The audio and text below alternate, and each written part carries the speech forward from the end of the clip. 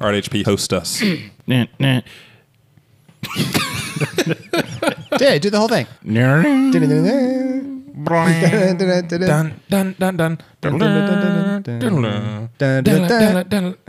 It's just a bunch of noises. It makes sense in my head, but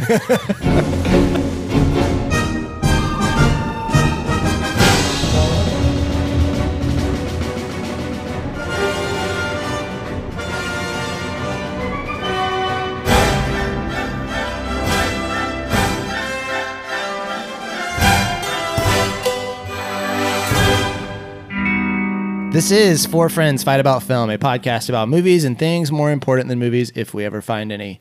We're back after a little R&R to kick off. Roids and Ragers. Kicking it off strong. Season 3. We took a little break for a while. So How long has Gibby been sitting on that? It's been at least 72 hours. Oh, that's not as... I thought it was going to be like 72 weeks. So hopefully this will be just like riding a bike, a weird 4-person tandem bike. What better way to celebrate than talking about our favorite part 3s or third parts of a trilogy? So that's what we'll be talking about today. It's entirely possible that our voices have changed since season 2. So to kick us off, say your name and what you've been doing with your downtime since the last season. Jordan, kick us off. My name is Jordan. he developed a British accent. Yeah, welcome back from England. Yeah, thank you. My name's Jordan. Has my life changed? I moved out of to You have the Nashville. most change amongst any of us. Yeah, probably. I moved to Nashville. I Directed a feature film. I directed a feature film. I forgot how to podcast. Yeah. I don't know what else. That's it. Gibby. This is Kyle KT Gibberoon Gibson. And since the last podcast, I've... Wait, Kyle Katie? But the K stands for Kyle. No, it stands for Katie. Katie. Kyle Katie Kyle Lane Katie. Gibson. KTG. Since the last podcast, I've just enjoyed time living, guys. That's cute. Seeing my friends and family. And, Nice. nothing. Deep. I'm pretty boring. Watching TV. You drive a Mustang now. I don't feel like you drove that. No, I had the Mustang before. Oh, man. I was really looking for change there. This is Lance. First off, I want to apologize to you guys for the bitter contract dispute that led to our delay. Finally got my agent back on board. Now so, you get paid sorry. 10 times more than the rest of us. I know. Sorry. But what have I been up to? 2017 was a pretty horrible year for me, actually, in a variety of ways. I did discover alcohol. That helped a lot. Mostly. Where did you discover it? In your liquor Rock closet? bottom. Yeah, at an alcohol store. It's been great, though. I use it when I'm driving, when I wake up in the morning, when I cry. It's really good. It's helped a lot. So I'm in a good place. My name is Hudson, and I've been prepping for this episode since the last one. Well, that makes one of Or us. this last one, as in like 2 days ago. What? What? Clearly, we suck at this now. We're working on it. All right, so we asked you guys a long time ago, back when we thought we were first recording this episode, on Facebook and Twitter for your favorite Part 3 movies, and these are the responses we got. All right, I'll do this first one. This is Sarah Klein. Indiana Jones and the Last Crusade. Very few men could believably make Harrison Ford feel small, and Sean Connery does it perfectly. I'm not sure that's the point of the movie. I don't feel like it is either. There's no point to that stupid movie. The smallness or largeness. What? Oh, I'm sorry. We may be talking about it. Yeah, we might get into that We'll later. see. We have more commentary on Indiana Jones and the Last Crusade coming potentially. Maybe. We don't know. Did Sarah walk into the film going, God, I just hope Harrison Ford looks really small in this? Really, he really needs to be put in his place. He really has it coming. Harrison Ford's getting too big. Big for his britches. Big for his 10-gallon hat. It's not quite 10 gallon. All right. No, it's like a half gallon. Jordan, you want to do this next one? Twilight. That or Look Who's Talking Now. Oh, that's from Chad Johnson. Does Chad think that the third Twilight movie is called Twilight? Twilight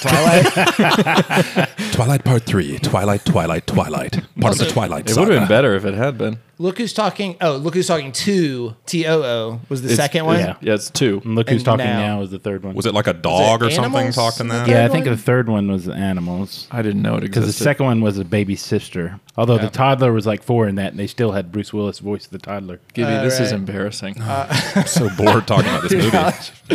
All right, Gibby, you want to Can take we this look next at one? someone else talking now? Scott Mayer says, Alien 3, only because it was the first one I saw. A decade later, I realized how mediocre it was.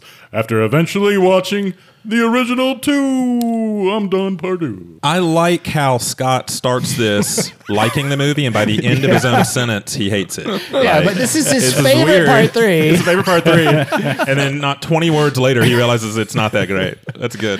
Mediocre. He's maybe wrong on all accounts. We'll talk about it, We'll get- potentially. Maybe.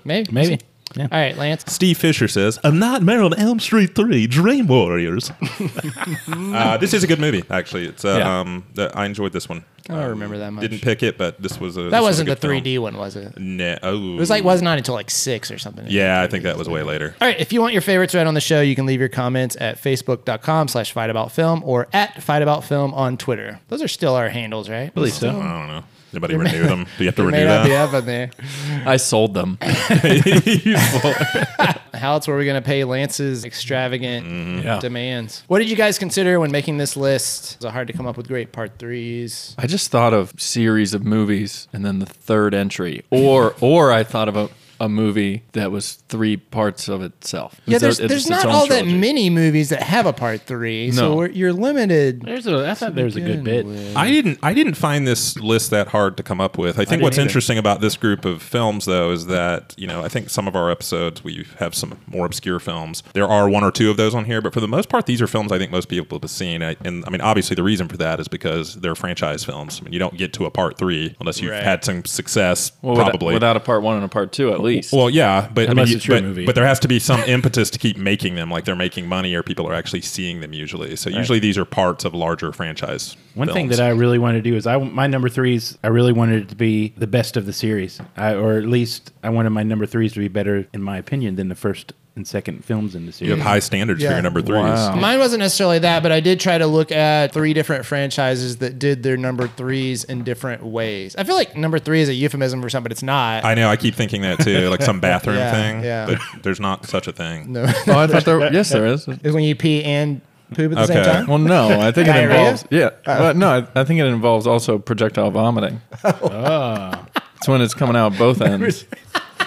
Where do these standards come from? Also, for what is there like a Second government graders. agency, like the Department of Weights and Measurements, like records this? All right. All right, Jordan, kick us off with your first number 3. I'm going with Alien 3, David Fincher's debut film, which it still kind of blows my mind. So odd. Yeah. You do a ton of giant music videos, and then they're like, "Hey, how about Alien 3? That seems like Yeah, following in the shoes of Ridley Scott and James Cameron. Yeah, and then let's your go to the guy that debut did film. Vogue. They intentionally picked him because they liked the fact that the previous 2 directors had been young up and comers, which David Fincher was considered at that point. Yeah. time. And so they wanted to have a 3rd director who was going to become and they got that part right. they did." It's everything else. Which I love the fact that they add swap out directors and add a unique point of view to each of those films. Yeah. And each one does feel very different. You going to do a quick summary? Yeah. So Ripley's out there in space, and she lands on this planet full of Well, I was going to say monkey, but You were going to say they're monks like because that was the monks. original. Monkish. Yeah. but they're not actually apes. And she lands there, and she just so happens to have an alien in tow that she doesn't know about. And it decides that this time it wants to kill people. just Go against its just nature. like the other Yeah. times. It's a strange twist. It's here. You got Clemens. Stop this raving at once! I'm Stop telling you. It's here. it! Here, and get that foolish woman back to the infirmary! The main reason I love Alien 3 is that it brings the Alien universe back to its sort of original tone, which I am that guy that hates James Cameron's Aliens because it's so goofy and terrible. But Alien 3 brings it back to this quiet, brooding, much more interesting to me. Less Bill Paxton. In fact, none. Yeah, not on one frame. Kind of like Yeah. the world now. Oh, man. Is that a zing? I don't know what that is. Sorry, Bill Paxton's family.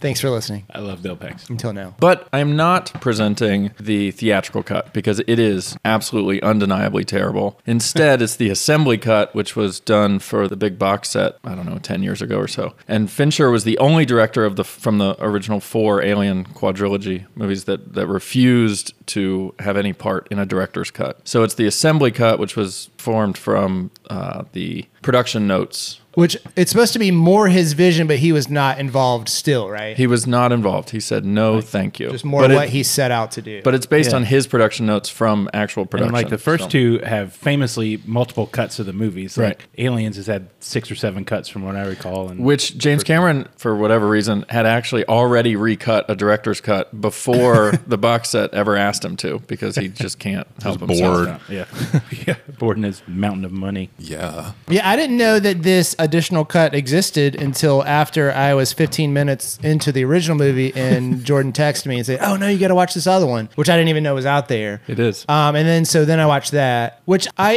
enjoyed. Just the kind of world building. I found the whole like kind of ex-prisoners who decide to stay and be monks on this place really kind of a fascinating world. Although I kept getting it mixed up because everybody's like bald and white, Well, except for except- Charles S. Dutton. Yeah, he's not. And then White.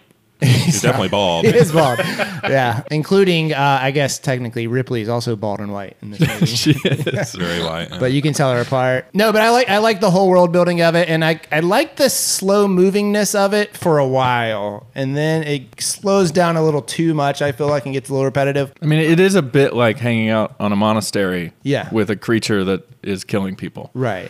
I mean, it's not As we all have. very been relatable. before. it's not Aliens. Yeah, but I liked the little Fincher elements that you could see in there, the kind of gruesome, violent type things that he added in, and just the general, like it felt like a cool, big, weird sci-fi. I loved the sets on this Yeah. thing, just the giant sets and stuff. Well, it's interesting you mentioned the gore that he adds in there, because there's a scene that was shot that wasn't included even in the assembly cut. That's like a full autopsy of the girl which from they Aliens. show a lot. Yeah, but not nearly Okay. as much. Yeah. Apparently, it was very difficult to watch, even for the special effects guy who does that sort of thing. And he watched it and he was like, "There's no way that this is going to end up in Yeah. any cut of this movie."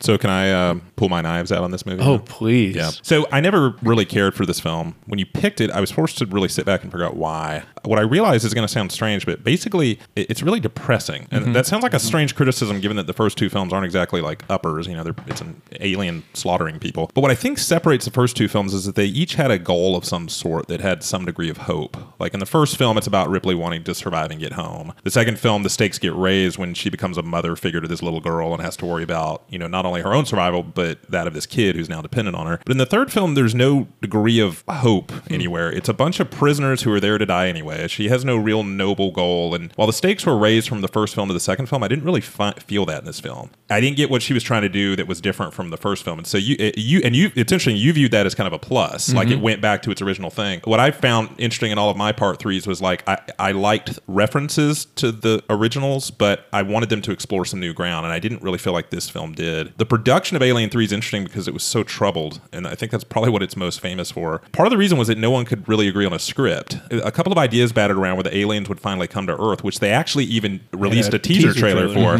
And so a bunch of people get to the theater and they're like, why aren't they coming to Earth? This isn't Earth. And another idea that they had was actually to go to the alien world in this one. And not only that, but they talked about making it that the aliens aren't all evil. Like that, what we're seeing is just the evil version of these aliens, which would have been really interesting. What do you think the good aliens look like? Oh, the same. They just act differently. They just wear sweaters. Yeah. Their blood's Smoke made pipes. of sugar and cotton candy instead of acid. Yeah. But anyway, again, there are things I admire about this movie. Like you said, the set pieces, it's got this really dark, crazy feel that's very Fincher-esque. Well, I But- would argue that the hopelessness is also very Yeah, Fincher. it's very Fincher. I mean, it really fits in with what Fincher would go on to do. I rarely get a good feeling leaving a David Fincher film. Oh man, I love that feeling. I mean, Yeah, it just didn't work here for me for some reason. So this is why it's my number 3. Is that it's not objectively a great film. I don't think that it's the best in the series, second best, but not. It's a far cry from Ridley Scott's Alien. Right. But I think that it gets a really bad rap, and it shouldn't, because I think it's a pretty interesting movie. I think it has a lot of proto-Fincher in it that's worth the watch. All right, Gibby's number 3. all right, so my number 3. You know, I wanted to start this season off fresh. You know, something new, something a little unexpected from me to show my growth, You both guys as see a where this is person going? and as a film. Yeah, I think lover. 6 eyes just rolled off the table and down. just go ahead and say it. ahead, go ahead. What is it? My number 3, best number 3, is Toy Story 3, which is the best of the Toy Story films. So I kind of came into this season with a sort of like a New Year's resolution type thing where I wasn't going to make fun of Gibby as much. And then like you do this. And what am I supposed to do here? It's like putting meat in front of a rabid dog. I don't know what to do with this. Well, Well, I put it here for you. Keep it's going. here. Just do it. Keep going. So I know our lovely listeners are thinking, didn't he already talk about this in that tearjerker episode? Yes, indeed I did. But I didn't feel right making any list about the best number 3s without including this masterpiece. And Pixar. I feel terrible over here. Can I just go ahead and get an apology out, Gibby? Sure. This is the second time we've watched this movie. We've talked about this movie. I still haven't watched it. Yeah, the other night Jordan's texting me, is there any way to watch this? And I gave you a code to join the Disney Movie Club. Yeah, I've gotten 3 zillion emails from Disney since then. Still no Toy Story. No And Toy 3 Story Blu-rays in the mail. None of them Toy Can't Story. cancel my So what's it about? subscription. All right, so I've quick seen Toy synopsis. Story 3. 15 years after meeting originally Woody and Buzz and the gang in Toy Story 1, and 12 years after adding Jessie and Bullseye in Toy Story 2, we catch up. Years have not been super kind to this gang, as shown in a short scene as toys keep disappearing and other toys get older as Andy stops playing with them. Years haven't been kind. Woody's a meth addict now. Buzz is selling his body on the streets. We join them just as Andy, the little boy from first Toy Story, is now getting ready to go off to college. He bags up most of the toys to be stored in the attic, but keeps Woody separate because Woody's his favorite. But a mistake happens and the bag gets sent to it. How much does Andy get beat up at school? Oh, yeah. Like he's still Carrying his damn hanging toys on. around everywhere. I know. Mistakenly, the bag gets sent to a daycare instead of the attic, and Woody has to find his way to the daycare to let the rest of the guys know it was a mistake. They thought Andy got rid of him. But once at the daycare, what they originally thought was a dream life, constantly being played with by well-behaved kids, turns into a nightmare when they learn that the gentle leader of the toys in the daycare, a stuffed bear named Lotso, is not the generous, gregarious guy they thought he was, and instead a harsh ruler, forcing them to go to the kids' room with the little kids and get beat up badly. But now it's up to Woody to help them find an escape and get back to Andy before he actually does leave for college. This sounds good, Gibby. It is good. I believe it. I love this film. To me, it's easily the best of the Toy Story movies. I think it's the perfect capper to this trilogy, which actually is no longer a trilogy because now they're making a part 4. But that's neither here nor there, nor not in my notes. That's why I don't go off script. Sounds like it is here and there. I heard they tried to get David Fincher for this, and it was just too dark. The and movie bleak, ends with and all he's, the- he's distanced himself All from the it now. toys heads off in a box. As I mentioned in the Tearjerker episode, as you guys know, the last 15 minutes. Nobody's going to yell, "What's in the toy box?" Yeah, what's in in the the toy toy box? Okay. The last 15 minutes of this movie, every time I watch it, I'm on the verge of a complete breakdown. Which is pretty embarrassing in this. We should have just played. We could have cut together this entire review from Gibby's old episodes. It's very deja vu.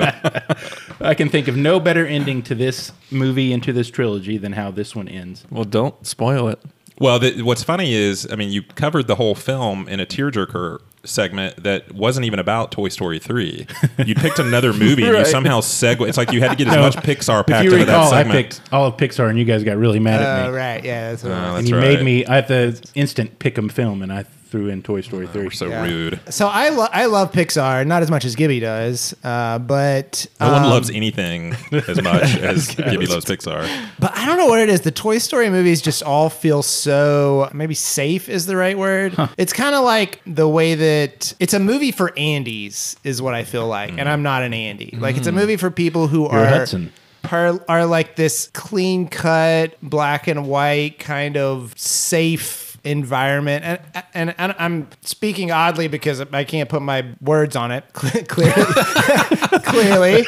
but it just doesn't have the edge that some of the other Pixar movies does, and it doesn't surprise you in some of the other ways. Like it's a great, perfectly put together movie. It's not it doesn't push any envelopes. Does that make sense? First time I've heard somebody's criticism of Toy Story involved being not edgy enough.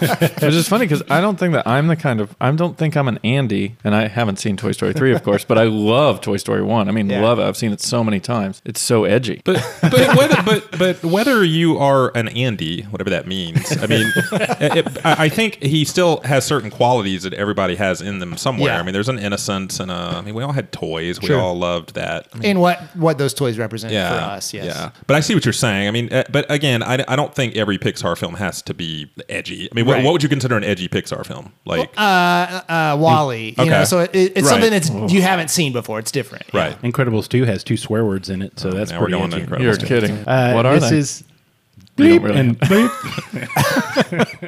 This film is 99% in Rotten Tomatoes, 8.3 on Lance's precious IMDb chart, and Chart in my room. I'm always 92 updating it with a Metacritic marker. score. One thing that Part 3 really does differently than the other two is it takes a whole different genre of film, and this becomes really like a prison escape movie. There's a huge number of references to The Great Escape and many great films from the 50s and 60s, which Yeah. I've never seen, but I thought the shower rape scene was a little off It was brand. too far. it also introduces us to a whole bunch of new great characters, and my favorite being Ken Doll, So, who's ready for Ken's dream tour? wonderfully voiced by Michael Keaton. Hi, I'm Ken. Barbie, have we ever met? I would have remembered. Love your leg warmers. Nice ascot. So, Toy Story 3. I know you guys are all shocked, but that's my number 3. That's I'm number only 3. shocked that it's number 3 and not number 1. Well, it would be number 1 if it were just going to be a trilogy. But now that they're making a part 4, I had to move it down my list. But this That doesn't is make in any my sense. no, top. it sure doesn't make Absolutely any no sense, sense. but we'll go with it. Roll with it. This is in my top 15 of all. I just want time, this segment to end. Is it done? All right, Lance, you're number 3.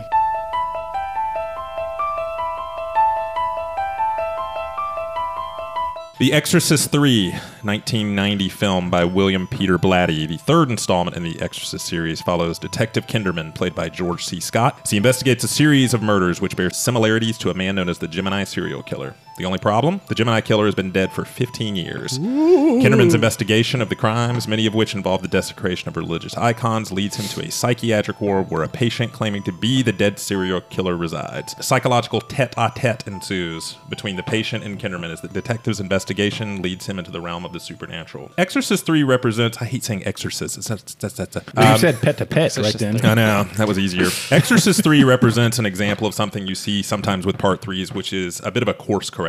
First film was a cultural landmark, then it was followed up with Exorcist 2, which, as sequels often are, just became kind of a money grab rehash of the first film. But Exorcist 3 represents one of those great examples where creative influence took over again. In this case, the author of the original book becoming the director, which I always found interesting, and put things back on the right track. It works because it doesn't just try to recreate what worked the first time, but it actually tells us a different kind of story. So whereas Exorcist was a drama chronicling the battle of good and evil with a little girl's soul at stake, this film takes us on more of a psychological police procedural type film. And what's great about it too is that it doesn't entirely abandon its original story either. It gives us just enough references to the first film so we know we're watching an Exorcist film, including the reappearance of Father Karras, who was the protagonist of the original Exorcist. So in that regard, it's a brilliant balancing act between, retreading old ground and exploring new territory, which so few sequels are able to accomplish.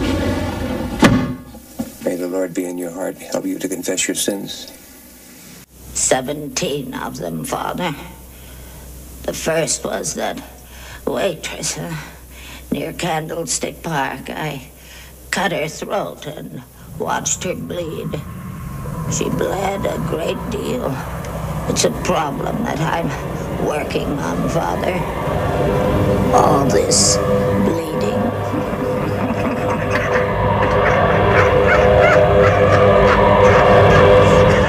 Hey, Lance. Hey, I love this movie. I'm glad you liked it. I had a feeling you were going love to dig it. this one. I love it. Oh, shocker. And I actually don't love The Exorcist that much, but this movie I really loved for the scary parts, which I thought were awesome. Brad Dourif, who I love, is amazing in it. But my favorite thing about this movie is probably the friendship between George C. Scott as the cop, the lieutenant, and the priest. Right. I could watch a whole movie where Just the two of them. oh yeah. man, I mean, what great characters and a great relationship. Really, I loved every aspect of this movie. There's one scene in particular that's just this long shot of the hallway of a hospital. The payoff is so short, but so worth it. I'm not going to ruin it for you. Great movie. Very little music, which I thought was really interesting. Yeah. And very little actual gore. Very little bit. What I found interesting about this movie is I think we get to a point where we kind of feel like we've seen everything in terms of how you can kill people. Sure. This movie came up with all these fresh, interesting ways to do that. Yeah. It kept being shocking. But then we don't don't actually really see it. Right. Well, we don't. They talk to us about it, and we imagine it, which is really fun. Right. And then we see the aftermath of some of it. Yeah. And yeah, it just, I don't know, it continued to shock me. I was like, whoa, how did they come up with that idea? How has no one done that before? Yeah. That was really intriguing. It kept being fresh. This movie does suffer from some, I guess, studio influence. Mm-hmm. The studio wanted to add that the extra exorcist, which I don't understand where he came from, so the ending got all mucked up. Yeah. It still worked, but I think that if Blatty had been able to really fulfill his vision, it could have been even better. Yeah, I don't know. I found the movie to be. I can already tell you didn't see it. Well, I found the movie to be a little, I don't know, blatty. Oh, Like, was the right term for that? I did. wow. I did, Yeah, I did just read you a got a fact. joke too? I did just read a factoid because I didn't watch the movie, and while you were doing your review, I read up on it Instead of in listening my good. preparation. Attentively. So Blatty, William Peter Blatty, wrote the original Exorcist book, right? Right. Which then he adapted into the screenplay into a movie. It was a big success. He was not involved in the second one. I don't believe he Based was. off of. Does the second one suck? It seems like nobody likes Yeah. the second one. And then so this one, he came up with a new idea, and they were going to make it as a movie, but it got stuck in development hell. So he published the book of it, Right. as Legion. Which was not tied into the Exorcist story. Oh, it wasn't? Yeah, Okay.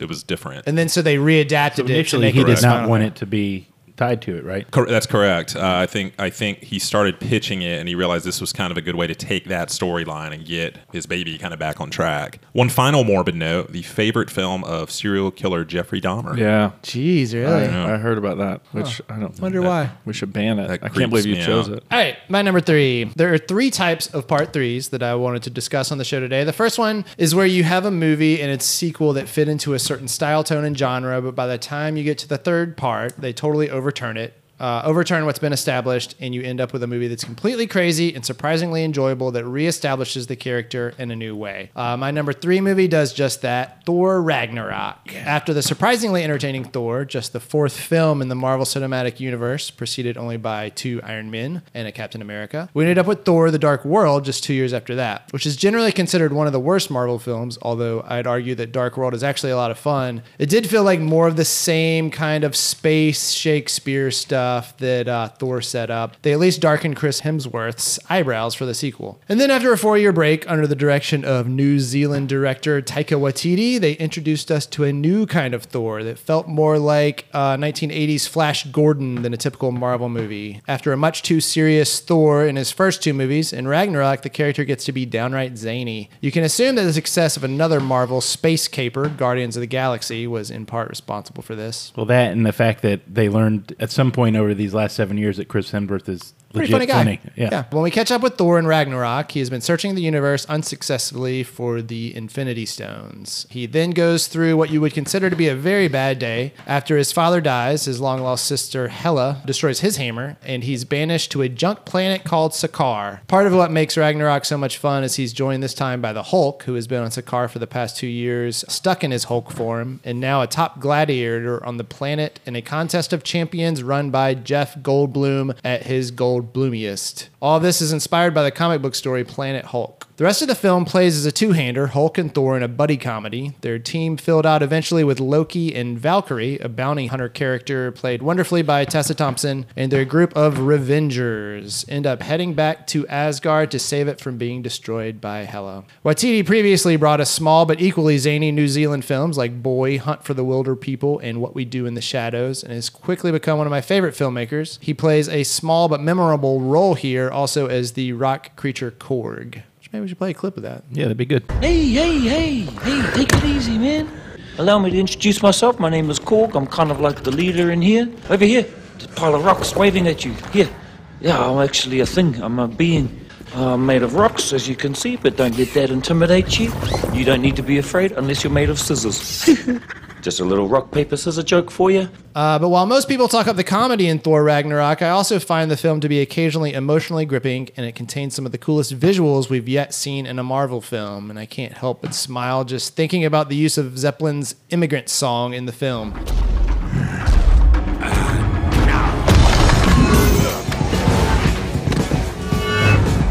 You have made a grave mistake, Odin's son. I make grave mistakes all the time. Everything seems to work out.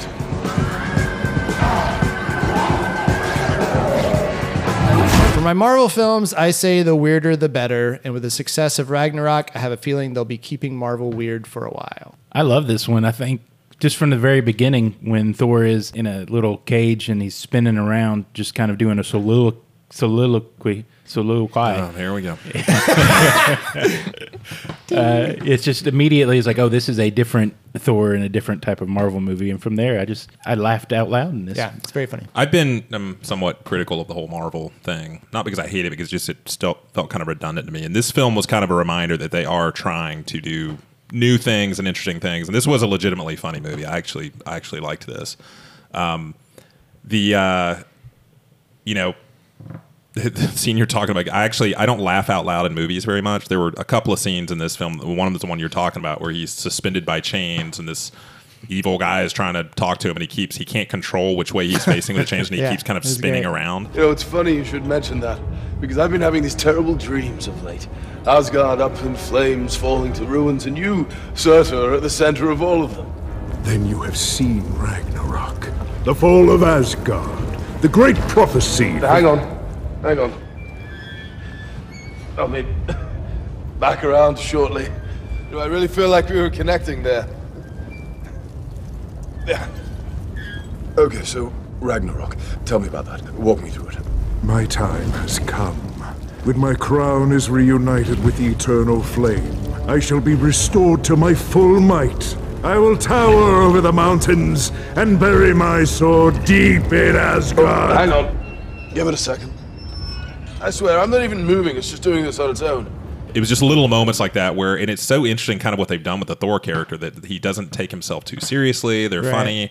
It's just not the direction you'd expect a film like this to go. So I did enjoy this. Yeah. There were occasional moments towards the end in particular where I felt like they should have gone for the emotional moment and they went for a joke instead. So I think it can be a fault to go a little too jokey when you're dealing with like big stake type of stuff. I'm glad you brought that up. Oh, good. Because I have not seen this movie. No, I couldn't finish it.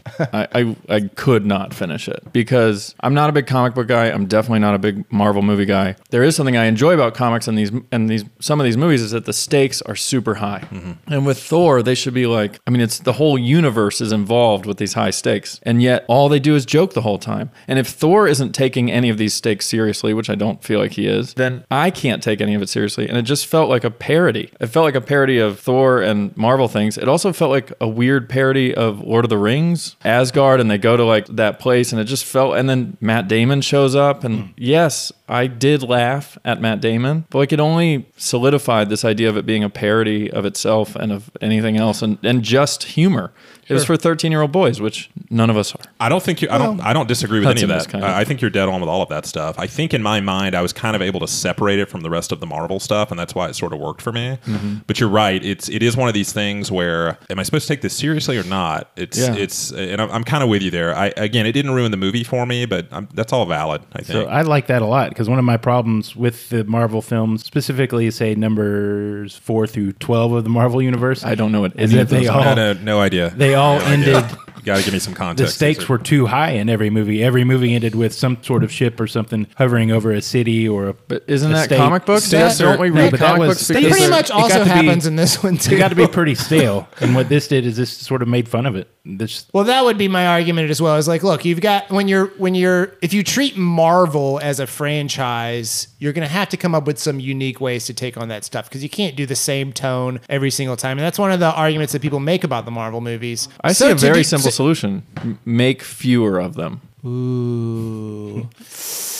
Billions of dollars would disagree, I think. Yeah. Was that, that's an that uphill quote? battle. The problem with movies as a business is that movies are an art form. The problem with movies as an art form is that movies are a business. Yes. That's what you run into. What is billions of dollars in the face of art? Right. Billions of dollars. Exactly. Jordan, number 2. Am I doing that right? Don't know. Don't even know what it is. Number 2, number 3. Oh, hot topic here. We're going to start this one with a song. Yeah. Gibby, will you introduce us with a song? Sing it, please. Please don't leave me waiting. I can't love you any stronger. Please don't keep me waiting. I can't take this kind of pain. Take me back in your arms once again. Third one is a trilogy in itself. It's 3 short films. When grouped together is called the Beaver Trilogy. Jordan's making up his own rules. Nobody's heard of it. It was made by a guy named Trent Harris, who was cameraman for Salt Lake City TV station in the late 70s, and just happened to be outside with his camera when this quirky young man was out there taking pictures of the television station. And turns out he does impersonations, and then really, really wants to be on TV. And Those were really good. Oh too. yeah, It was absolutely, impressive. much better than Sean Penn's. I love impersonating, and my gosh, if I made the tube, I just thank you so much. Here's John Wayne. Yo. Well, I'll tell you something out there in TV land. I'm hamming it up. Can you do any more imitations? Do you know Rocky? Sylvester Stallone? Yeah, do that one.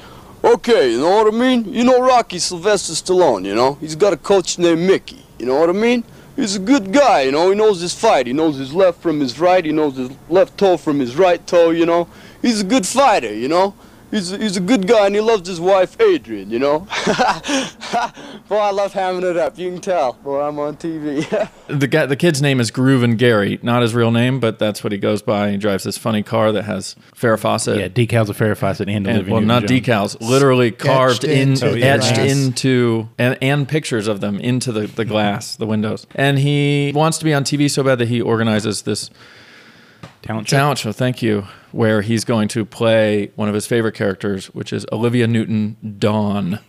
And he does a drag impersonation of Olivia Newton-John. Surprisingly, this is not a narrative film, at least the first part. It is a documentary. This apparently really happened. It was a part that they were going to film for a television show Right. in Utah, and it's just like shows normal everyday life. So he found it Very was normal, going to be very aired on everyday. TV. Yeah, to be clear, it's basically a documentary. Right. The first part is a documentary, basically. So So, this is all really happening. This is not a narrative. Yeah, it's great. So then Trent Harris decides that he's going to make it into a narrative short, and he casts a very young pre-Spicoli, isn't that his name? Yeah. Sean Penn, to play Groovin' Gary. And it's this black and white, super hazy VHS-looking short film. Shot for $100. Pretty cheap. And then 4 years after that, he makes it the same story again into another narrative short film called The Orkley Kid, starring a pre-Back to the Future Crispin Glover. It wasn't until the late 90s that these 3 short films were ever seen together, and Trent Harris had no intention of them being seen together.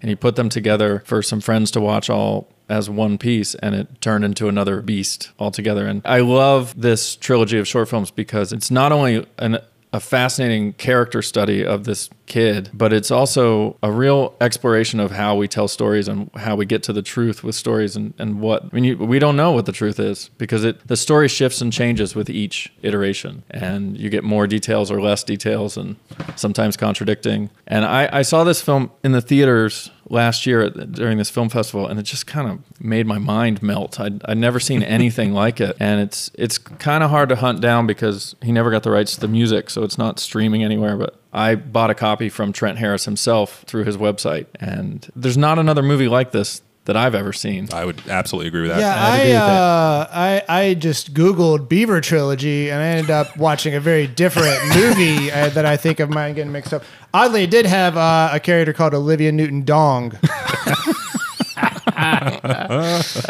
But it was great. Yeah. I'd never heard of this film. Nope. And I finished it, and I was just kind of perplexed. Like, I didn't know what the hell I just watched. And that's not a criticism. I was just genuinely confused, which made me want to start reading more about it. In some circles, this film is a really big deal and has a huge cult following. And one thing that was interesting is that interviews that I read with the director, he even seemed a little confused as to why it had taken off. And it's kind of got to a point where he even hates talking about it. Like, he's kind of over the whole phenomenon. But I thought a lot about why did this movie connect with people? And I think, it strikes a chord with people who feel different and out of place. And Gary seems like a guy who has so much going on under the surface that people can relate to in terms of being one thing but being forced to act like another. Again, that's my best guess as to why people have connected with it. What stands out about him is how concerned he is that the viewer is going to think he's gay or that he's deranged or that something's wrong with him. Because one thing I'm not sure if you've mentioned is that this takes place in 1979 Utah. Yeah. Which is perhaps the most conservative portion of America. So as he's transforming into drag, he keeps telling us he doesn't want us to think he's weird for doing this. That's what he keeps saying to the director. I enjoy dressing up. And you get the impression that even as he's saying it, he doesn't believe it. Like, it's more that he's finally realizing who he really is, and he's just afraid of that. And I think that was a very powerful sentiment for a lot of people. My favorite line from the film, he says, "Everyone performed great. I think they gave Beaver the reputation it deserved." And it's like, that's probably really true, actually. And That probably is what it deserved. That's only a few minutes after they cut to a shot of the crowd during the actual performance. And it's the saddest thing you've ever because seen. it's only the performers. Right. It's No only one the else is talent show there. performers. Yeah. Very, very You interesting didn't realize film. that when you were watching it, Hudson? They were the porn, but I did not. No, I actually did watch this. Oh, you did? I watched the first short, Okay. which I thought was fantastic, and I loved that part of it. I only made it halfway through the Sean Penn one, though, because A, I was bored because I'd already seen this before, and B, what makes the first one work is you've got this character who you really respect in a lot of ways, even though you're laughing at him at the same time. And when they remade it as a short with the Sean Penn, they're just laughing at him. Well, Like it felt like I think if you made it through the whole short, your perspective would totally change. It really has, the three really have to be seen together to be felt, because there's information in the second half of the second short that would have really interesting changed your perspective on Hear that, people at home? You want to watch all three parts of the Beaver trilogy. Don't air where Hudson did. Here's an interesting quote that I saw. Phil Lord, the guy who helped create 21-22 Jump Street, the movies and Lego movie, said, "To me, it felt like it was a film school education in 83 minutes. It's a great treatise in storytelling in a different ways you can tell a story, just with subtle changes." And that's what's interesting. In all three, he did just make subtle changes. The third film, I don't think Jordan mentioned, stars Crispin Glover. I did. Oh, It's okay that you weren't listening. Clear about that. But Crispin Glover in his most George McFly-ish. Like, did he get this George McFly based upon his acting in this movie? I don't think there's any doubt that this had a huge influence on who he played. I think how he I played think George. that's a good point. I think you're right. But I've heard arguments that it's the same for Spicoli and Sean Penn. Spicoli's There's very a similar, too. lot of... They both play Gary very differently. By the time that third one rolls around, you have seen it twice already, but there's just enough changes to get like a whole fuller view of this guy and his life, which, I mean, it's fiction. Part 2 and 3 were fiction, things that he had. Based on a true story. One of the most interesting things, there's also a new documentary that came out last year or 2 years ago about the trilogy. It's on Amazon Prime. Did you see that? I have not had the heart to watch it yet. I love the original trilogy so much that I'm more information I'm not sure is going to help me. Yeah, not into the prequels. So you're certainly not. So, tragic side note on this is that Groove and Gary passed away a few years ago. Yeah, he did. Heart attack. Oh, no way. What did he do with his life post that? He was a truck driver for a while.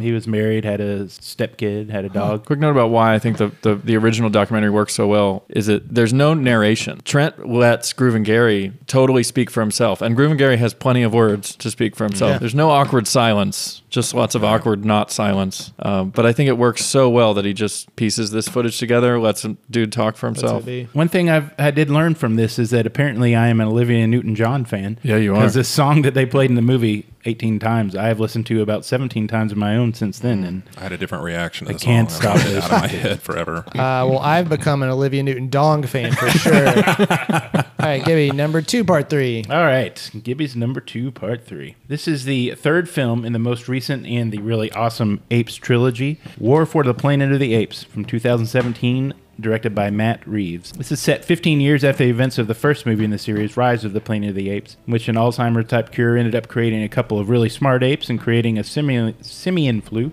which wiped out most of humanity.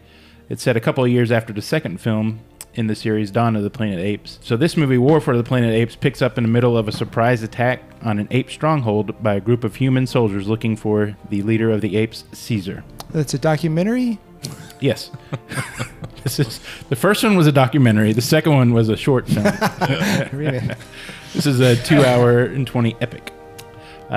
Caesar is the cute, smart little monkey from the first movie, and he can now talk.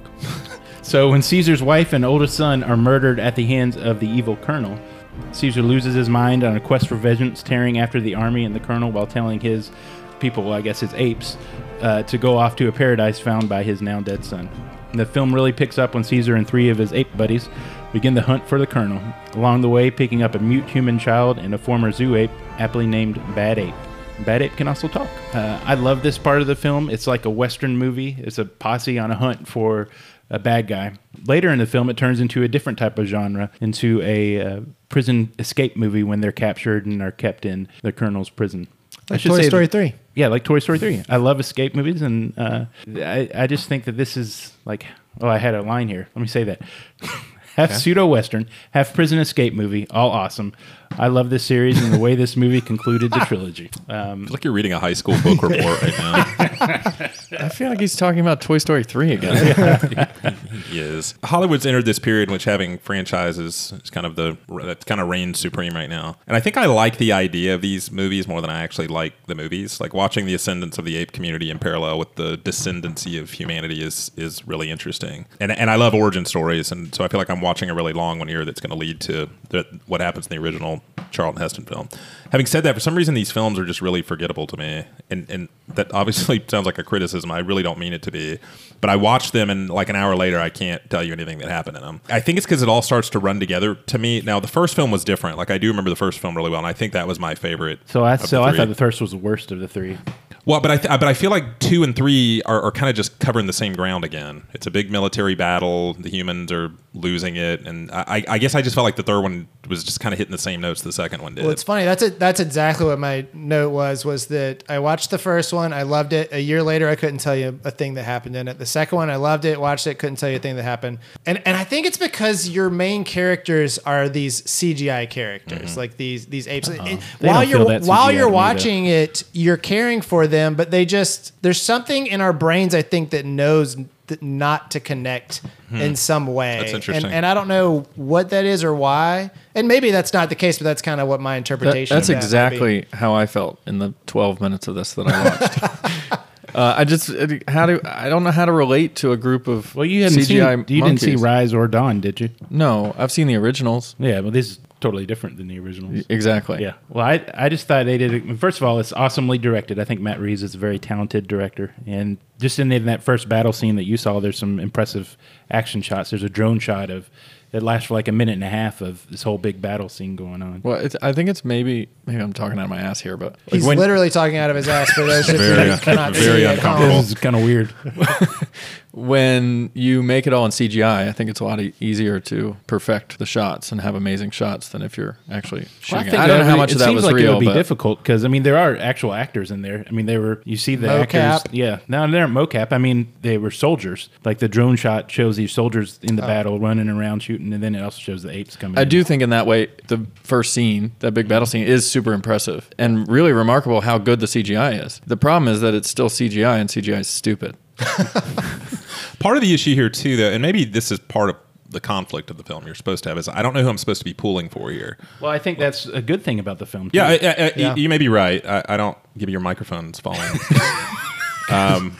It's fun to watch. Well, so for the first hour, this is a long movie. It's an epic, and it's also, I didn't mention this earlier, it's kind of like an Exodus story in that Caesar is like Moses. It ends in the Promised Land, basically. Parting the Red Sea. Yeah, they're just eating honey and dousing themselves in milk. He doesn't get to go in. Which I can only be so happy about that because my species has been destroyed. Right, and they did a good job, too. At first you think that the Woody Harrelson character is just evil, and all he wants to do is kill the apes, but then later on in the film, they give him more backstory. Yeah, and that was good. He becomes more He used to work in a bar. But it is it is weird watching these films, and at the end, you are conflicted. You're like, well, why am I not sad that humans died and these apes are dying? But I did want to point out that this movie has a fantastic score, and it even combines elements from the original. Does it have like a 7.9 or? Oh, I meant music score.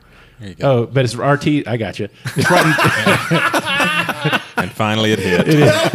It's 93% in Rotten Tomatoes, 82% Metacritic. So basically, you guys are wrong because critics love it. I didn't say critics don't love it. Yeah, nobody said that. Wrong about. But it's a great score. I play it a lot while I'm working, and it combines a lot of elements of the original Planet of the Apes films.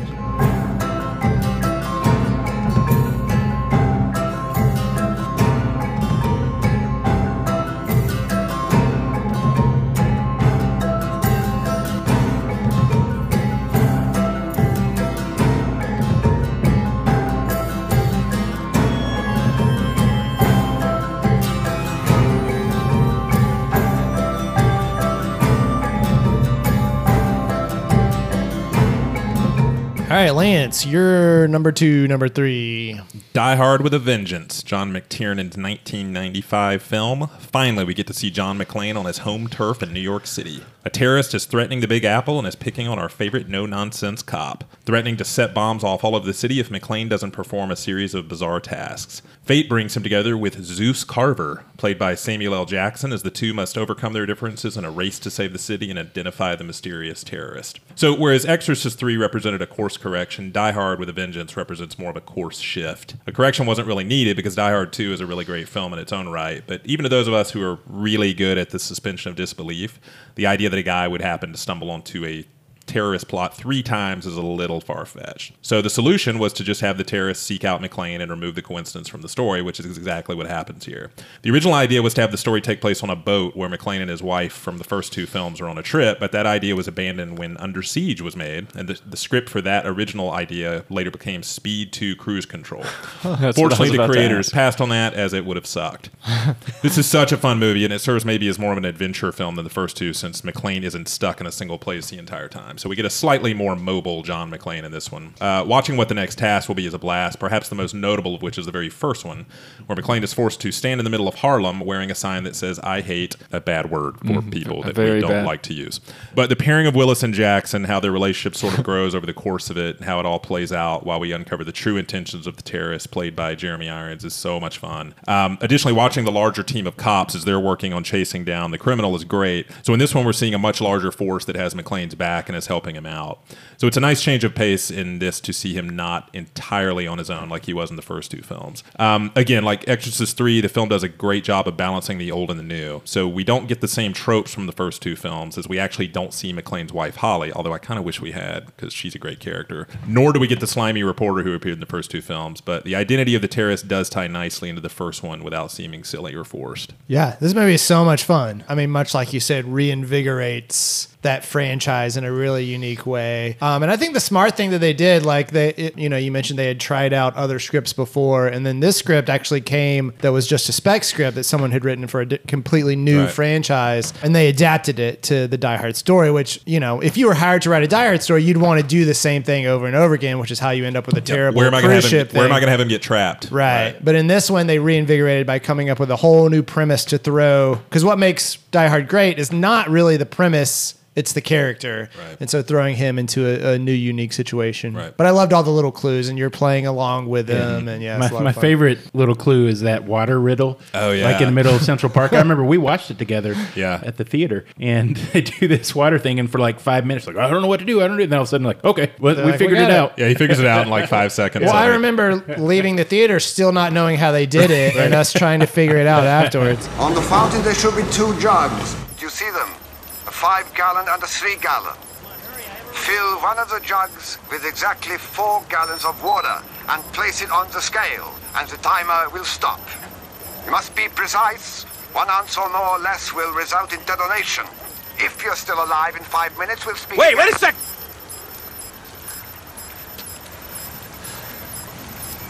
I don't get it. You get it? No. And it's just filled with cool stuff like that. If you were at a TGI Fridays in Duluth, Georgia around May of 1995 and heard a table full of dorky white guys talking about trying to figure out a water napkins, riddle, trying that's to us. write it out. I wasn't there. No. Just want to We put didn't that know out there. you then. You're like 8. I was never a dorky white guy. Oh, that too. This is a rare part 3 for me where I struggle to not sometimes think it's better than the original. Really? But then I watch the original and I'm like, no, the original's better. So I really think they're probably average out to be both so good that neither one of them can be better than the other. I don't know why it's so good. It just is. Do you think it's better than part 2, I assume? I have thought that for a long time, but then I started a tradition where I watch part 2 every Christmas. And man, part 2 is really good. Oh, great. Oddly, critics did not love it. It's got 52% on Rotten Tomatoes. Is that right? See, Gibby, critics don't know what they're talking about.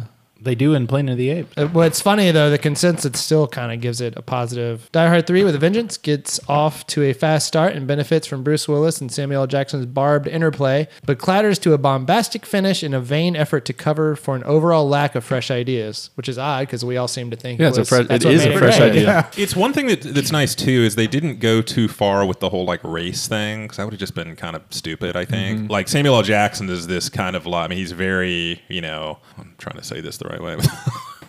Cross.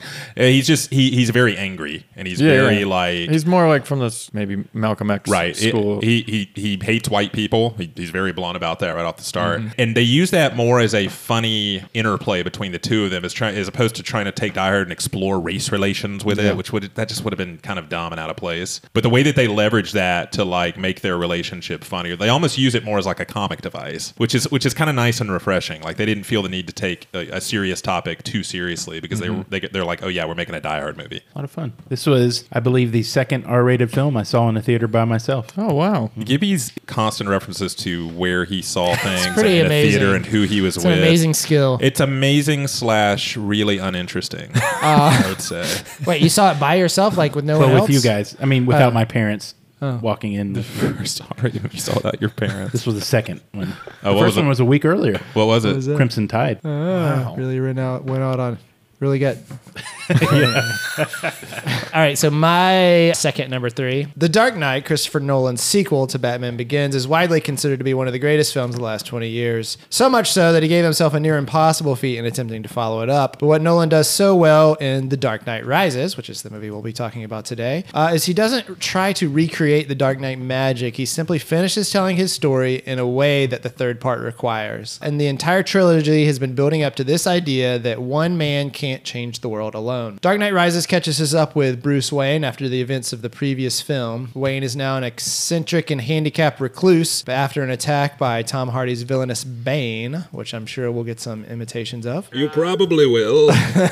Many, in fact. After an attack on the stock exchange leaves Wayne bankrupt, Batman makes his return. Nolan described the Joker as diabolical, chaotic anarchy and has a devilish sense of humor, but he called Bane a classic movie monster. The Joker took down Gotham by not believing in anything, and Bane does it by believing in one thing fully. Whereas in The Dark Knight, the Joker challenged Batman philosophically, and Rises, Bane challenges Batman physically. The movie really explores how Bruce Wayne responds when everything is taken away from him: his lifelong love, his money, his mentor and father figure in Alfred, and finally his body after Bane breaks his back and throws him into a pit of prisoners. And ultimately he must...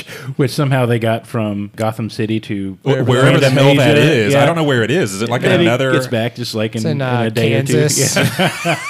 Yeah. So, and ultimately, Bruce Wayne must escape the prison and rise, wink, to be a new Batman and a new Bruce Wayne. So while Batman is out of action, Bane holds the entire city of Gotham hostage, leveling the city physically by blowing up a football stadium in a jaw-dropping fashion. Scene. But also the bridges out of this take people out of the city, but also leveling its social structures, yanking the rich from their penthouses, and everyone starting with a level playing field. And he threatens all of this with a nuclear bomb and a big comic book villain plot, but it also feels like it could really happen as much of the Nolan Batman universe does. The movie introduces Anne Hathaway as Selena Kyle, someone who understands the dual nature of our personalities, maybe almost as much as Bruce, and John Blake, an orphan cop trying to do the right thing, much like a young Bruce Wayne. Both of these characters combined might offer an out for Bruce Wayne and Batman, respectively. With the Dark Knight trilogy, Nolan upended the superhero film. He gave us something real, something deep, something we can sink our teeth into and challenge the way we look at the world, and that's not something we often see from movies about guys wearing capes. I love the Bane character. I thought it was a really underrated character. Like people flipped out about the Joker and the one before it, and as they should have. But this, I feel like he didn't get enough credit for being awesome. That's because you couldn't understand anything. And he was too loud. I couldn't understand a thing he said.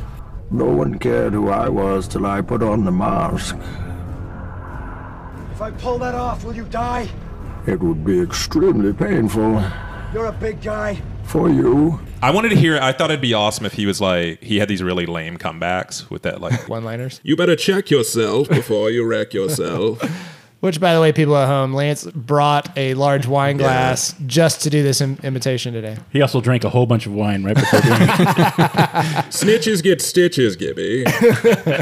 Talk to the hand. I do think he's kind of underrated too, but it's not really underrated. It's really just that Joker got so much attention. Yeah, he was a big part of it. But Bane brings something new and is a unique new villain. If they had just rehashed, like a lot of people were wanting like the Riddler or someone like that, which would have felt more of the same. It wouldn't have worked. With certain Batman characters worked better with this trilogy than others. Like, I don't think you could have done Poison Ivy. I think No, that would have worked. Iceman would have been a tough one. Yes, I mean, Mr. Freeze. Iceman. Yeah, from Top Gun. Val Kilmer is attacking.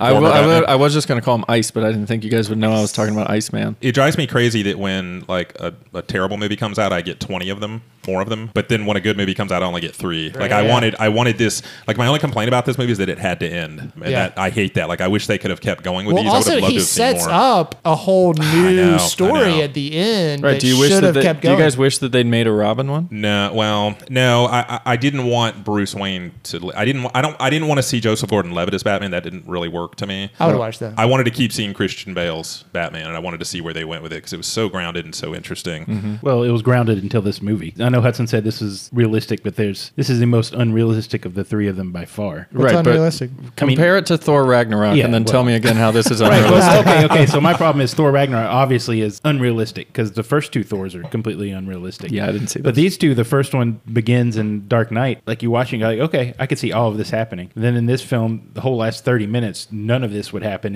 in reality. There's that whole, that scene where everybody walks out on the ice, and then Batman, who had just had his bat broken, been back for 25 minutes, takes the time to light up. I know the sign there. The 25 minutes in the movie is not is a longer period of time. It's not. No, it's the same day. Like he came back that day. It would have been awesome for like just this real time watching him try to paint the gasoline or whatever the flammable substance on the side of the bridge, just laboriously like. He's then probably got like being a a whole gun that bomb automatically underneath the city. shoots the outline or He's something. got people that do that for him. Yeah, but I think what you're talking about though, it's like yes, there are different levels of realistic, and I don't think the lack of realism you're talking about is absent in the first 2 films either. I mean, if you look at that whole sequence about the Joker and how he like takes down that armored car with Harvey awesome. Dent in it, it is, but it's insane. Like it doesn't really make any sense. In that regard, that's true of any action film. I think what you're talking about is a little bit different. The one thing that's interesting about this film to me too is supposedly had Heath Ledger not died, he would have been in this, and they were supposedly going to do this really cool thing where the Joker plays into this somewhat, but I've never really heard what it was. All I read was that he would have done the Scarecrow role in this, which was the guy presiding over whether people lived or died. Your guilt has been determined. This is merely a sentencing hearing.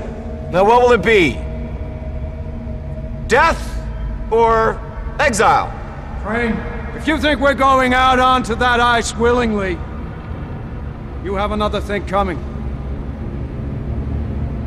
Death, then. Looks that way. Very well. Death! By exile. So he ran the courts and the thing. I think that would have made more sense. That would have been really cool. But I could be wrong about that. And only then, when Gotham is in ashes, you have my permission to die. Thanks, Bane. Great segment, Hudson. Oh, are we on to number 1s? Number 1, number 3 is Jordan. Oh man! So we've been talking about all these like franchise series, and you guys are talking about how many movies. Well, mine is part 3 of a 25 film series, and continued on in TV, right? There was a TV show. That's I believe. awesome because we can talk about it on our 27th season, along with 27 dresses. Best 27. Oh, which is Jordan? This part 3 is from 1963, and it is called The New Tale of Zatoichi.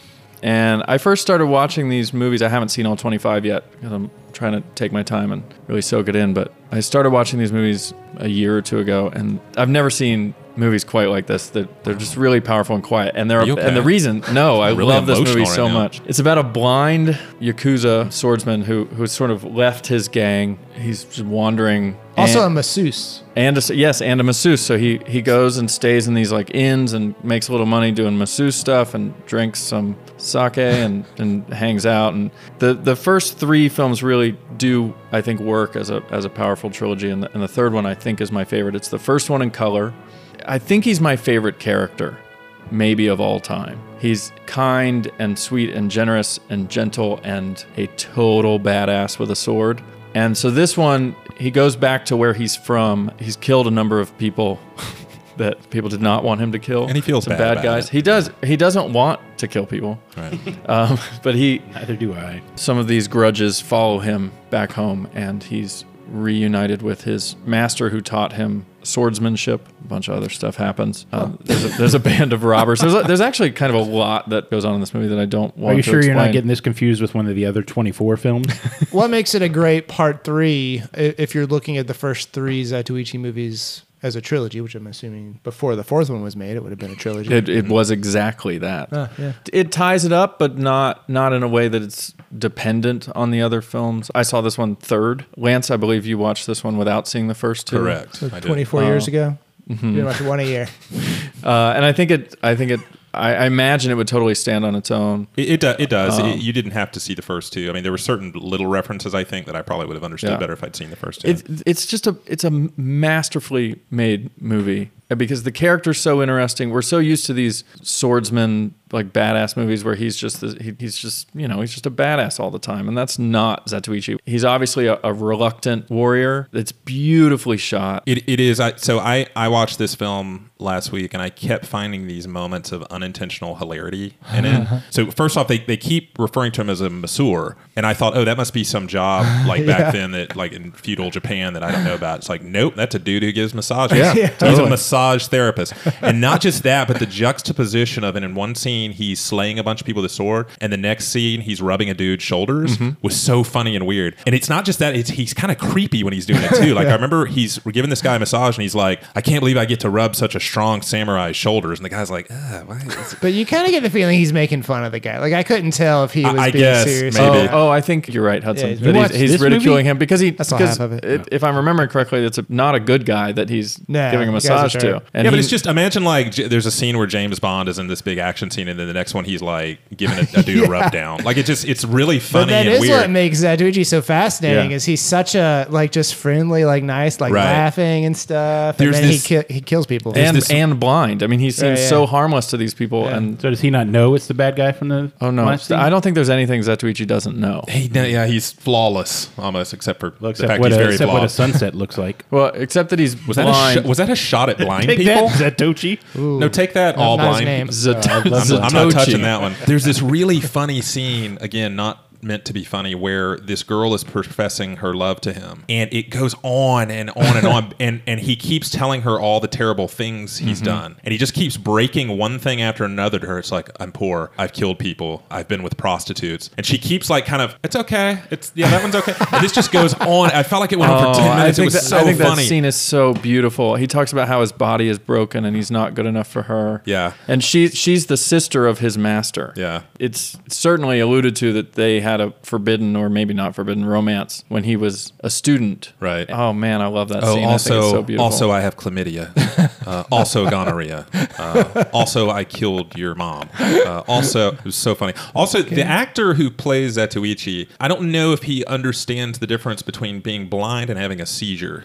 He looks like a lot of the times in these things when he's trying to act blind and his eyes are like blinking. It's like, does he know that that's not how that works? I don't know. You don't know how blindness worked in feudal Japan? That's true. I don't. Yeah. I know how it works now, and it doesn't work like that. Yeah, I enjoyed what I did see of this movie. I haven't finished it yet, but I'll get there. I think you need to see the whole movie. Yeah. Much like most movies. You find out he's dead the whole time. He just sees dead people. Everybody else is dead. He doesn't see anything. But I did find him to be a really fascinating character who made interesting choices. So like he's in a restaurant when everybody's being robbed. He chooses not to fight, even though he could kick their asses, because he doesn't want anybody to get injured around him. And then later tracks down the guys. And then I'm kind of picturing him as like this very zen type of guy. And then the massage scene where the guy doesn't pay him and he picks up like a jar of, I guess it's like spit, like, I don't know, it looked like chew or something. He like pours it on the guy's thing because he didn't pay him, which is so petty and dumb. But like, I love that about him. That he's not this like he's perfect not above that. zen guy. He's Yeah. not No, above petty I vengeance. think that's so much of the character to me is that he's heavily flawed, and he lists, well, just like Lance was saying, he lists all his flaws to this woman. And there's a repeating theme in the first three where he finds romance and then leaves it largely because of kind of how he views himself, or he obviously has a lot of guilt from being in a gang and being on that darker side of feudal Japan, and he sort of punishes himself. You don't see characters like that very often. Right. And so I'm confused about how you actually felt about this movie. I didn't love it. Really? It was okay. I'm glad I watched it. I pegged you as more of a Zatoichi guy. Yeah. I didn't dislike it. I thought it was okay. I think I found myself a little bored word during it. They are quiet. They are. They're very slow, and maybe I was just expecting the wrong thing. I have a little bit of bad blood with this movie because so I was trying to go through the entire Criterion Collection, which I think I've talked about before on the show, which is like 700 or 800 movies, and this was like 100 titles ago, and I was getting close. I had like 10 left. Then they released this box set,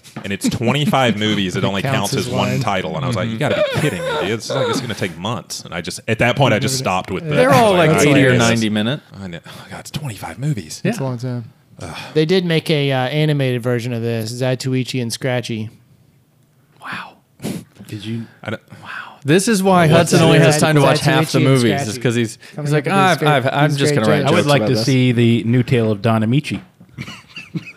This is why I'm already regretting doing a season 3 of this. These types of comments. This kind of BS. Gibby, you're number one. My number 3 is the 2004 Alfonso Cuarón joint, Harry Potter and the Prisoner of Azkaban, the third film in the Harry Potter movie series, which we haven't talked about at all on this show, I believe, in the past. Have we finally made it through all of them, so we don't have to keep doing this?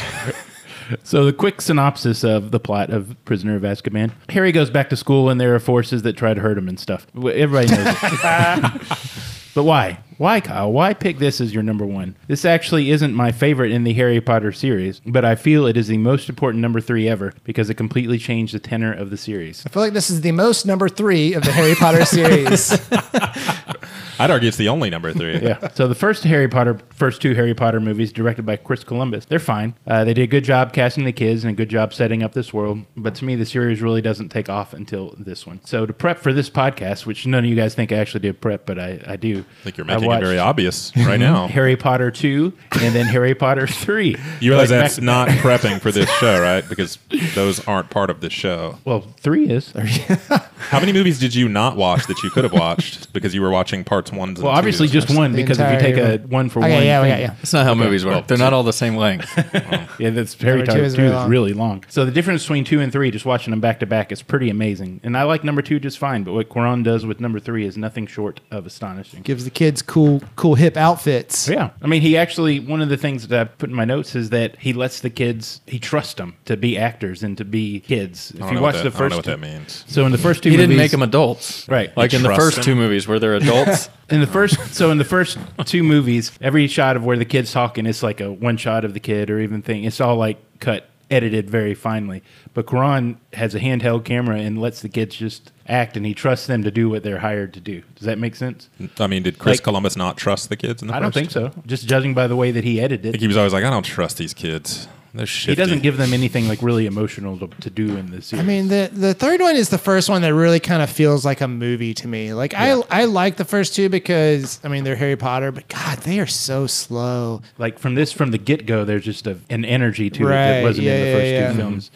Well, we're talking about Cuarón a lot and Columbus, but I mean, really, these are Rawlings movies. I mean, I kind of did. I mean, she did the story and everything, but I disagree with the filmmaking for sure. But I mean, I get that. I'm not trying to discount the effort that has to go into doing that, but it's all so much controlled by her and what she put on the page. I mean, really, what they were trying to do is just duplicate that in film form. And I don't mean that as any disrespect. And yeah, you can change the tone of something, but her stories were so good that was always going to be the impetus of everything. It was never going to be the filmmaker as much defining it. I don't think. And again, you're not wrong to say they're a little bit different. But I say they're a lot different. Well, I mean, I get. If you watch them back to back, you can tell. But part of that is the nature of the stories too. I mean, in part 3, it's starting to get darker and grittier, right? But I mean, just from the very first scene, there's a huge difference just in the feel, in the pacing, and the camera work and everything. It's just immediately there's a difference, and it's really, really noticeable if you watch them within 24 hours of each other. Yeah, fair enough. It's weird as I'm looking at Harry Potter, I'm always thinking about Rowling though.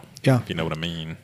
Didn't mean like that. But what I love about these stories is that they always kind of feel like murder mysteries to me, where we're given the clues throughout, and then at the end it all comes together. And she always tricked me and made me feel like I should have seen it coming, and totally didn't. And that way, she's kind of like this literary magician who's just always pulling things over on you, no matter how hard you're paying attention, and no matter how much you see it coming. Yeah, that's what I meant. I know what I said. This is my favorite Harry Potter book. But each of the movies I felt like got better up until the end. So my favorite movie is the last one, or the last combo of 2. But I think what I love about this book is it feels the most standalone. Like maybe you could say about the first one, but it's just kind of this contained story. That I agree. It's very standalone. That it's not like It is part of the bigger story, but not in the same way that the later books are. I mean, Voldemort's not in this at all. Voldemort. Right. Just kind of his hand. Oh, Voldemorty. And, I love a good time travel bit, so I love that about it. Yeah, that device was kind of cool, how they did all that. Oh, and the introduction of Sirius Black. Sirius Black and Lupin. Great performance by, what's that dude's name? Gary Sinise. So, I mean, I just want to bring back to the point that I think that had they not brought in a fresh voice and a fresh director for this third film, I don't know if the series would have continued. I mean, they would have kept making movies, but I don't think they would have been as monstrously big as they are now because he really expanded the world. Yeah, I don't know if I agree with that. There's no way for I agree us with to that. know. I mean, I think if Chris Columbus had done them, I think they would have. It would have gotten right stale into pretty quickly. Because if you watch 2 is very slow. 2.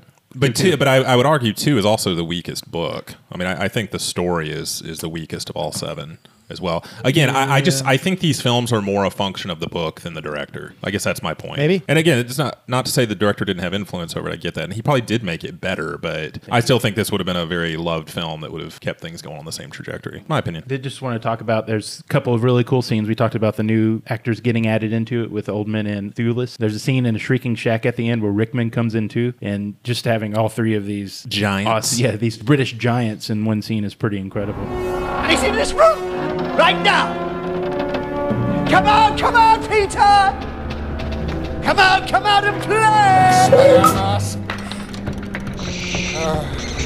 Vengeance is sweet. I hoped I'd be the one to catch you. Severus. I told Dumbledore you were helping an old friend into the castle, and now, here's the proof. Brilliant, Snape.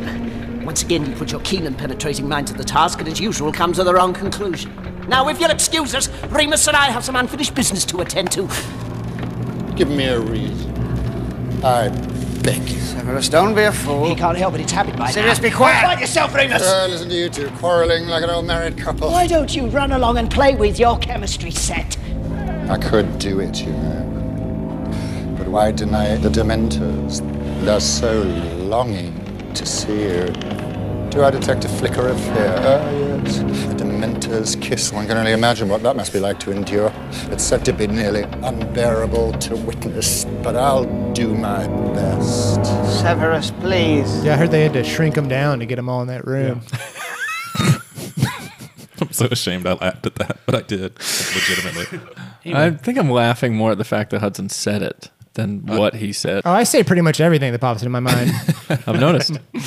All right, Lance, number 1. Return of the Jedi, the 1983 film by Richard Marquand, a.k.a. the guy Lucas chose to be his bitch. The capstone film of the original Star Wars trilogy tells us the ongoing saga of the Skywalker family as Princess Leia's relationship with a defrosted Han Solo heats up, and Luke Skywalker becomes a full-fledged Jedi, facing his father one last time under the watchful eye of the Emperor. All of this is done against the backdrop of a coordinated military effort to destroy the partially rebuilt Death Star before it becomes operational. So this is a film that is such a satisfying conclusion to a trilogy that just kept having to find ways to top itself. By 1983, Star Wars was a fully realized cultural phenomenon and expectations were very high. While no one was really expecting anything from the first film, and the second film was more of a test on whether the first film would be a one-hit wonder, Return of the Jedi represents the point at which the fan base had become the rabid, impossible-to-please group that it is today. So Return of the Jedi was the first film really released in that climate. It's one of those incredibly rare instances where a filmmaker went up against incredible expectations to outdo what he'd done before and did so in a way that was organic and believable. Disagreeing? Mm-hmm.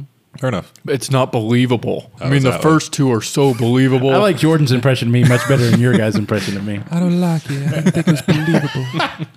I don't like the Ewoks. They're scary. There are things we know about Star Wars that make it great. It's a great story, great characters, and those are given. But what's going on in the background is just important. I loved that the original trilogy kept taking us to these new, interesting, different-looking places. So the first film is very, hot and desert oriented.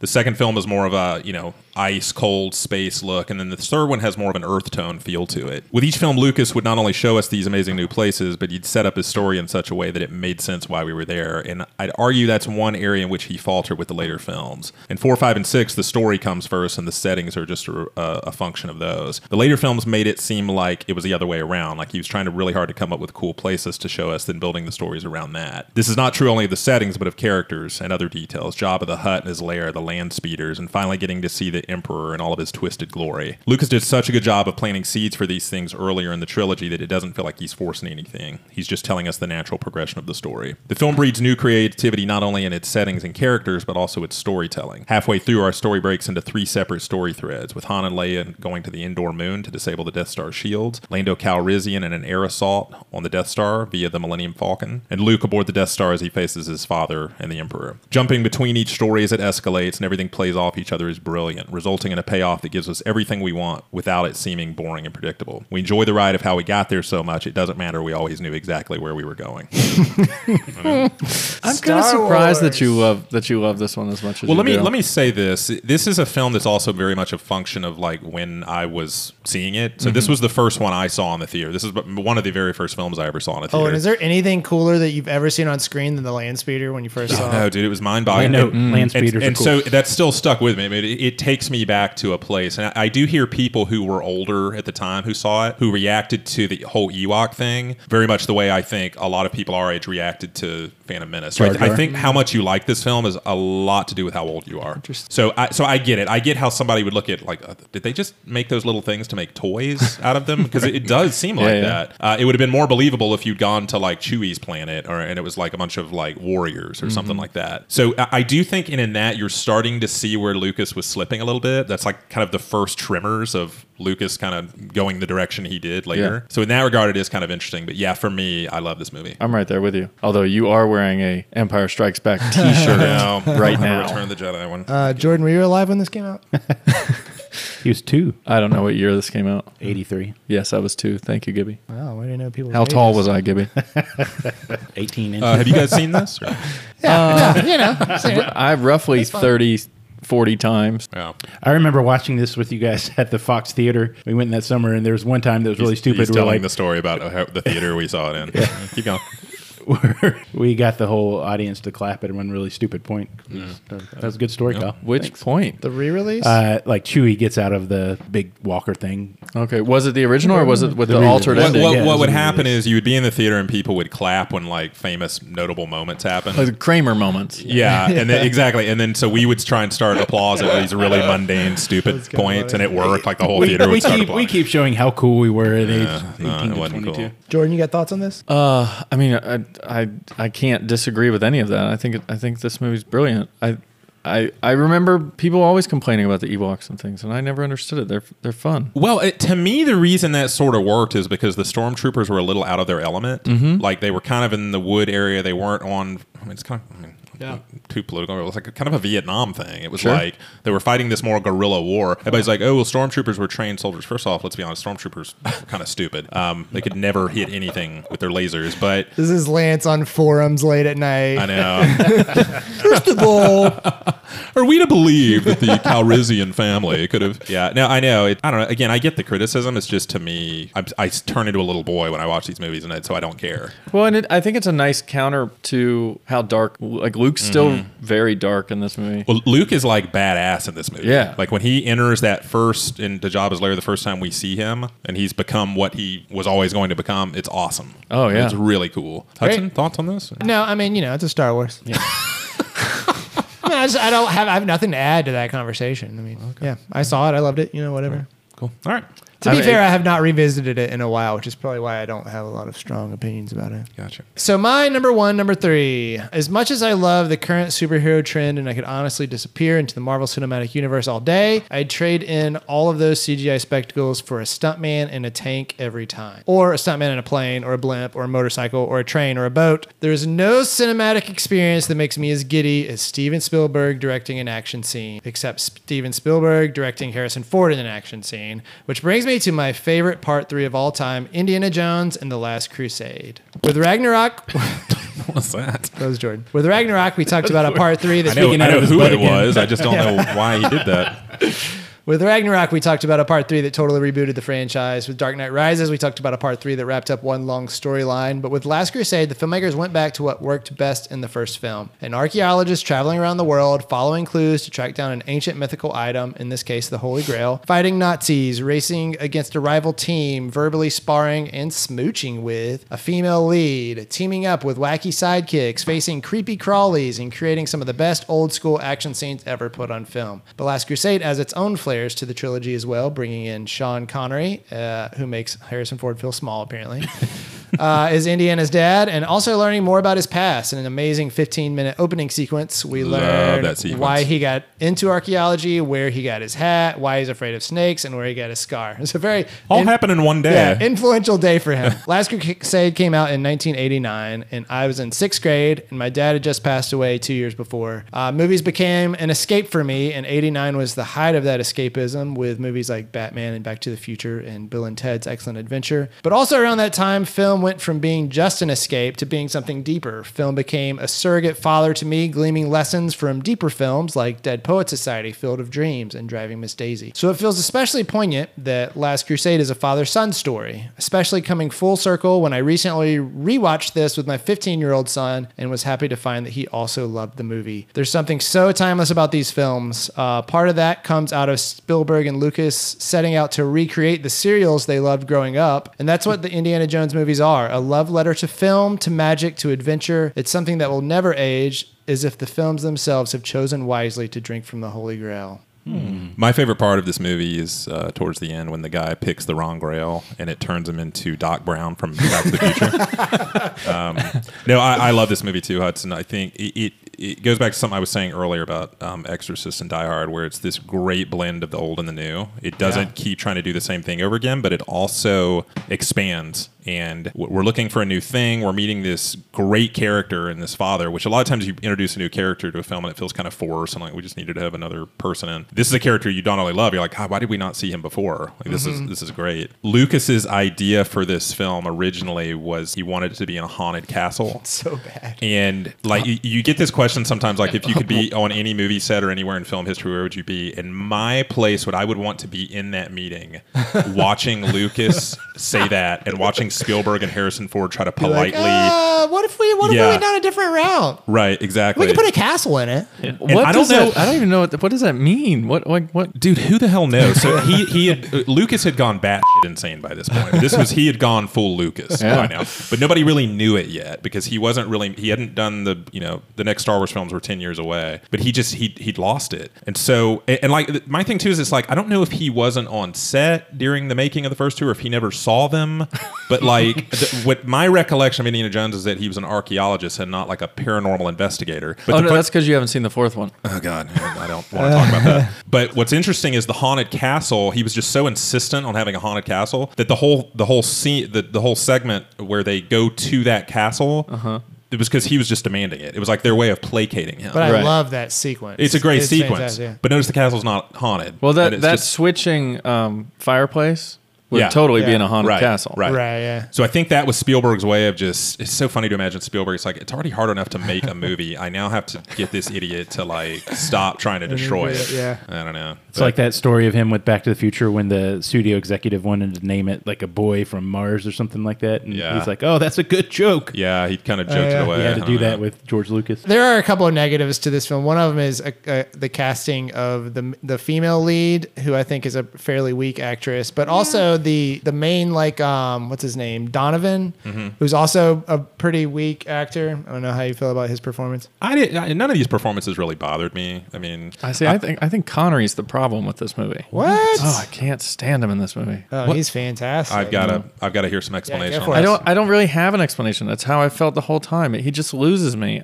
Maybe it's because I grew up watching so much James Bond that I like can't see him playing any other character. I have a hard time with Connery in any other movie other than Red October. So this is a Connery problem, not an Indiana Jones problem. It might be, but it makes me, I think, somehow like Indiana Jones less, like the Ford's character less in this movie. Like it's another side of Indiana Jones that I don't like as much because he's dealing with Connery as his father. I love the back and forth between them. I think some of it's fun, and but that might be part of the problem for me too. Is that it's a little bit too much fun. But it adds an extra level to Harrison Ford of you don't get the idea that he's trying to impress people very often, and he's trying to win his father's affection. It makes a really unique look at Indiana Jones. I agree. I love the idea of that. I just didn't like like how if it it had was been executed. somebody that other than Connery, I think I could have bought it a little bit more. I just have a really hard time buying Connery in that. My only other negative on this is that Sala and Brody kind of come off kind of bumbling in this, and they kind of play him for laughs. Whether like in the first movie, I felt like they were both intelligent and added something to the story. This is definitely a funner Indiana Jones than Raiders Yeah. of the Lost Ark. Like it's not as there's a and that movie's fun too, but there was a definite serious tone to that film that is not in this one. There are Yeah. definitely moments that are just pure comedy in this. Well, I think they took it's weird to me that people love this movie so much. So many people have a distaste for Temple of Doom, which I love in its darkness, but it's also very goofy. So it's like they took all the goofiness from Temple of Doom and put it into Last Crusade instead of taking what I loved, the other stuff that I loved so much about Temple of Doom that they kind of left there. And they brought all this goofiness, and it just was a lot harder to take seriously, which like Raiders, I feel like you can really take pretty seriously. Lance, can you do the map line? Where are these missing pages? This map. We must have these pages back. There's a line in this that it sounds like he's singing a song. If you listen to it the wrong way, we have to play that clip. Where are these missing pages? This map. We must have these pages back. It takes me out of it every time. Every time I hear it. Yeah. Where are these missing pages? This map. We must have these pages back. Oh, is that it? Hey, we did a whole show. We did it. How about that? Look at that. Gibby, did you not have any more thoughts on Last Crusade there? Just wanted to echo it. I loved this movie. I saw it when I was 12 years old, and What theater did you see it in? it was a 3-screen. I didn't really. Yeah, we didn't really it's fine. Do you guys remember, I think we talked about this during the Terminator 2, when there would always be the scene at the Circuit City where they would play loud. Oh, in yeah. the room. Indiana Jones and the Last Crusade had one of those too, that boat scene when it gets chopped yeah. up. I remember seeing that multiple times in the Circuit Cool. City. All right, what are you guys excited about? I'm reading a book man. right now called Autonomy, which is about the history of and current development of the driverless car. Oh, cool. Which is very interesting. Terrifying. How close are we? Pretty close. Yeah, it very seems like close. it. It's going to be awesome too. Yeah. I don't think people realize what a big, amazing deal that's going Yeah, to be. Yeah. for real. Oh, I'll be able to watch all your movies on my commute now. Yeah. Well, the idea is that people won't even own cars anymore. Right. Just you order one, You it just shows order up, a car. takes You just have somewhere. a year pass to hop That's in a car. good for my business.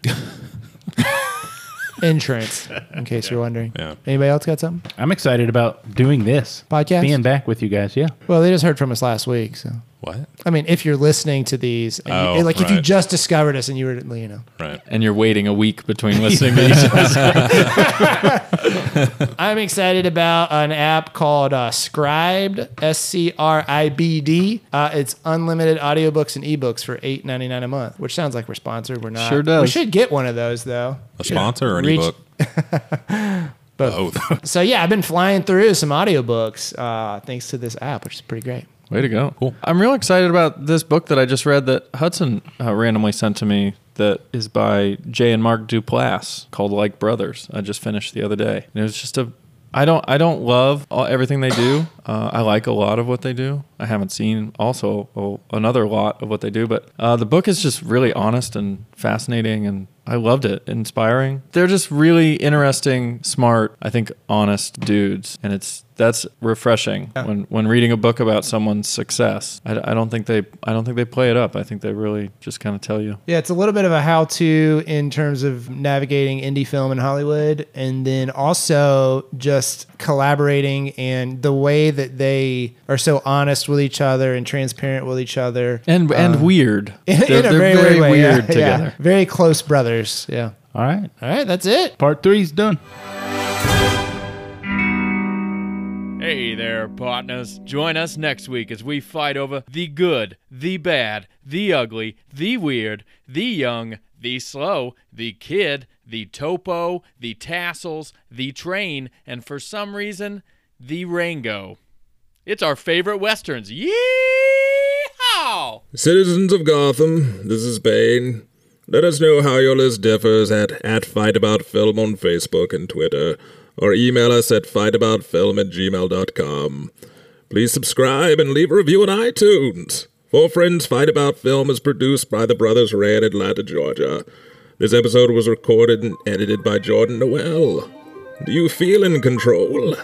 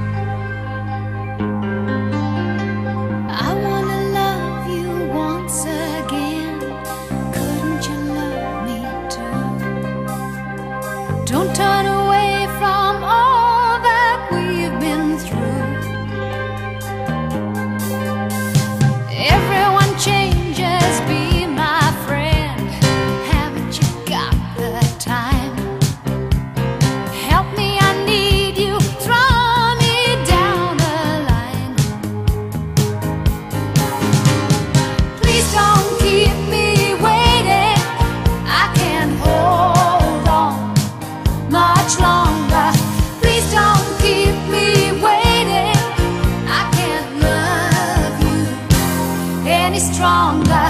Please don't keep me waiting. I can't take this kind of thing. Take me back in your arms once again. Living on dreams from yesterday, waking and you're not here. I wanna see your face, I want you near. Now is the moment we must live. You can't run and hide. I know you want me to, down deep inside. Please don't keep me waiting. I can't hold on much longer. Please don't keep me waiting. I can't love you any stronger. Please don't keep me waiting. I can't take this kind of pain. Take me back in your arms once again.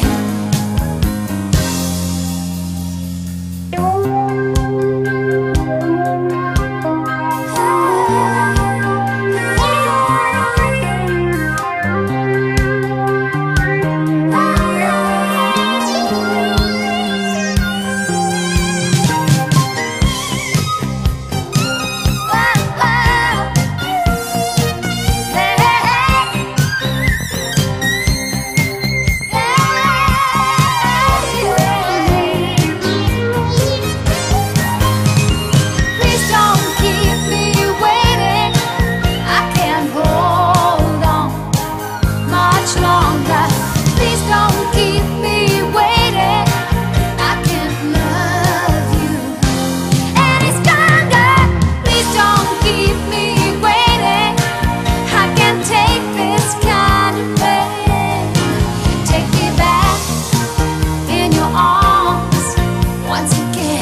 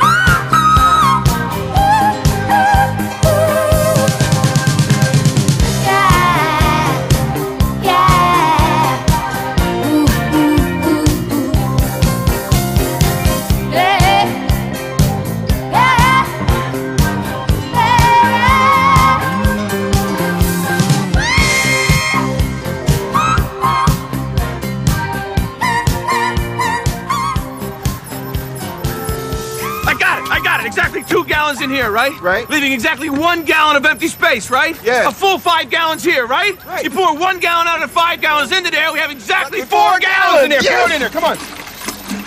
Come on. Don't spill it. Good. Exactly 4 gallons. You did it, McLean. Put it on the thing. Get it down there.